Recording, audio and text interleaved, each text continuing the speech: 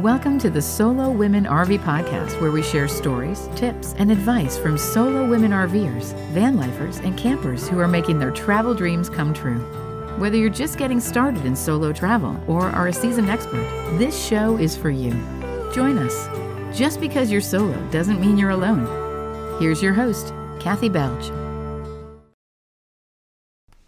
Hey everybody, and welcome to episode number 51.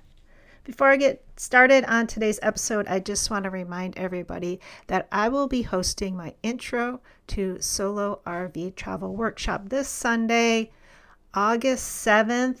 So if you're interested in being a part of that, head over to the solowomenrv.com blog. You'll find the events page there and all the information about how to register. On today's episode, I want to talk about the reasons you should visit Yellowstone National Park as a solo traveler. So a lot of people have Yellowstone on their bucket list of a place that they want to visit. And I think for some people, not having someone to travel with might be one of the reasons that is holding them back. Well, I just got back from spending an amazing 5 days at Yellowstone. And despite having van problems and a van breakdown there, I have to say it was one of my favorite places that I have visited yet as a solo traveler in my RV. So I wanted to come on and do a little episode today, share some of the top reasons why I think visiting Yellowstone as a solo traveler is an amazing experience.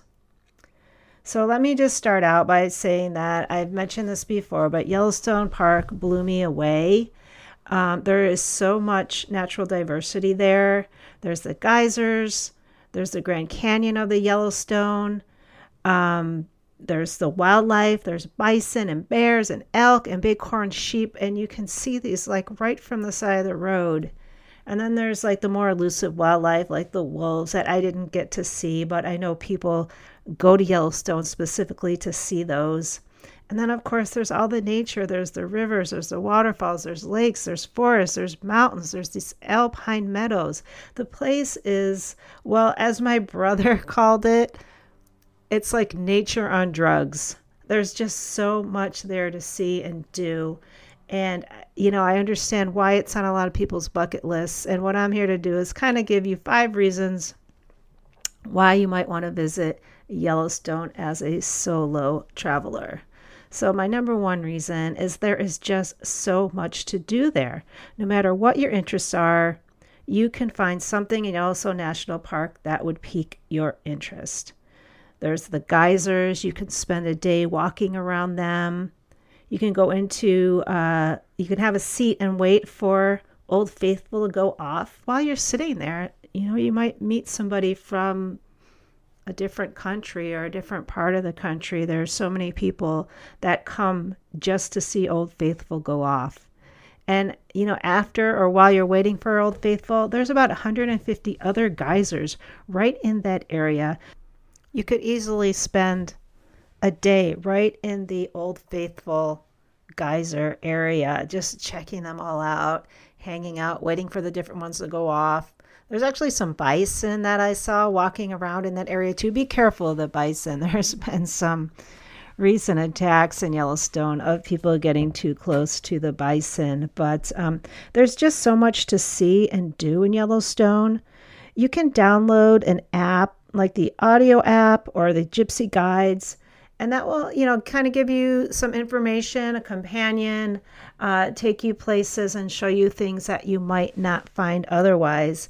And as someone who's, you know, traveling by yourself and driving, having something to listen to can be helpful because you can't necessarily be looking at a guidebook when you're driving or even looking at maps too closely sometimes unless it's open on your GPS. The second reason to visit Yellowstone as a solo traveler is the people there. The people I met there were so friendly. You know, like I said before, many people have Yellowstone on their bucket list, and you'll meet so many Americans, and you can meet also so many international travelers. I met 2 women from Belgium, a family from Georgia, and a couple from Kentucky, and that was just in the campground. There's just something about traveling in a national park that makes it easy to have a conversation with other people. And as a solo, sometimes you are easier to approach. Don't be afraid to strike up a conversation with somebody. Meeting people is actually one of my favorite parts of solo travel. So be sure to take advantage of that when you're in Yellowstone. Number three reason to visit Yellowstone as a solo traveler is that, as a solo traveler, you get to take your time. You create art. You can sit, contemplate, linger. So when I was out, I was by myself. I was walking on the south rim of the Grand Canyon of Yellowstone, and I turned this corner and I got my first glimpse of the Artist Point viewpoint. And I literally burst into tears from the sheer beauty of it and just the appreciation that I felt, the gratitude that I felt for being able to experience something like that and just to be in that space. And honestly, I'm not sure I would have had the same visceral reaction if I was traveling with someone else. There's something about experienced solo travel that it cracks me wide open. So I just stopped. I stopped to drink it in. And, had I been with other people, I might have felt the pressure to keep moving or to make a comment or to take a photo, anything like that. But just because I was alone, I had the opportunity to just stop and just be and to be with my feelings and the glory of it all. And if I could have sat down and done some writing, or if I was artistic, pulled out paints or colored pencils. But I will tell you that moment, I think it will stay with me forever. And it just really hit me then. It's one of the experiences that made me really realize that I want to come back to Yellowstone and spend more time there. The fourth reason to visit Yellowstone as a solo traveler is, as you might know, that Yellowstone is very popular and can get very crowded. But as a solo traveler, you might be able to slip past some of the lines and waits to experience some of the amazing parts of Yellowstone. When I was out sightseeing, and there was like big crowds and tour buses would pull up and all these people, and I could just easily weave my way in and out to see and do the things that I wanted to do. But if I was traveling with a group, I probably, would have gotten caught behind another big group and not had the same kind of experience. And then likewise, our national parks are home to some great, amazing historic lodges. The Old Faithful Inn in Yellowstone is one of those. And these places can be so popular and get crowded, but as a solo, it might be easier to get a reservation at one of the restaurants. I stopped in at the Old Faithful Inn to see about getting a dinner reservation. And the host told me, asked me how many people, and I said just one. And he told me to come back and just ask for him later. He said they would be able to seat me as a solo, whereas all the other reservations have been filled up weeks in advance. So that's one of the advantages of traveling alone, is that you can get in to places maybe that a group would not be able to. Also in the Old Faithful Inn, there is this really neat bar called the Bear Pit, and that can also fill up easily. So as a solo, you can go in there and you can just take your seat at the bar. And then while you're there, likely meet other travelers and, talk, swap travel tips and stories. To be honest, one of the best ways that I get ideas of where to travel is from other travelers that I meet along the way. Now, sometimes you can meet other travelers, yes, when you're traveling with other people, but there's just something about being solo that opens you up to meeting with and talking to other people. And the fifth reason to not let being solo keep you from a visit to Yellowstone is that you can sign up for a tour and let someone else do the driving. It's a great way to see some things you might not necessarily see otherwise. They can take you to places that they know about. A lot of these tours are cued into where the animals are hanging out on specific days, and they can take you there. There's a lot of great companies that operate tours within Yellowstone.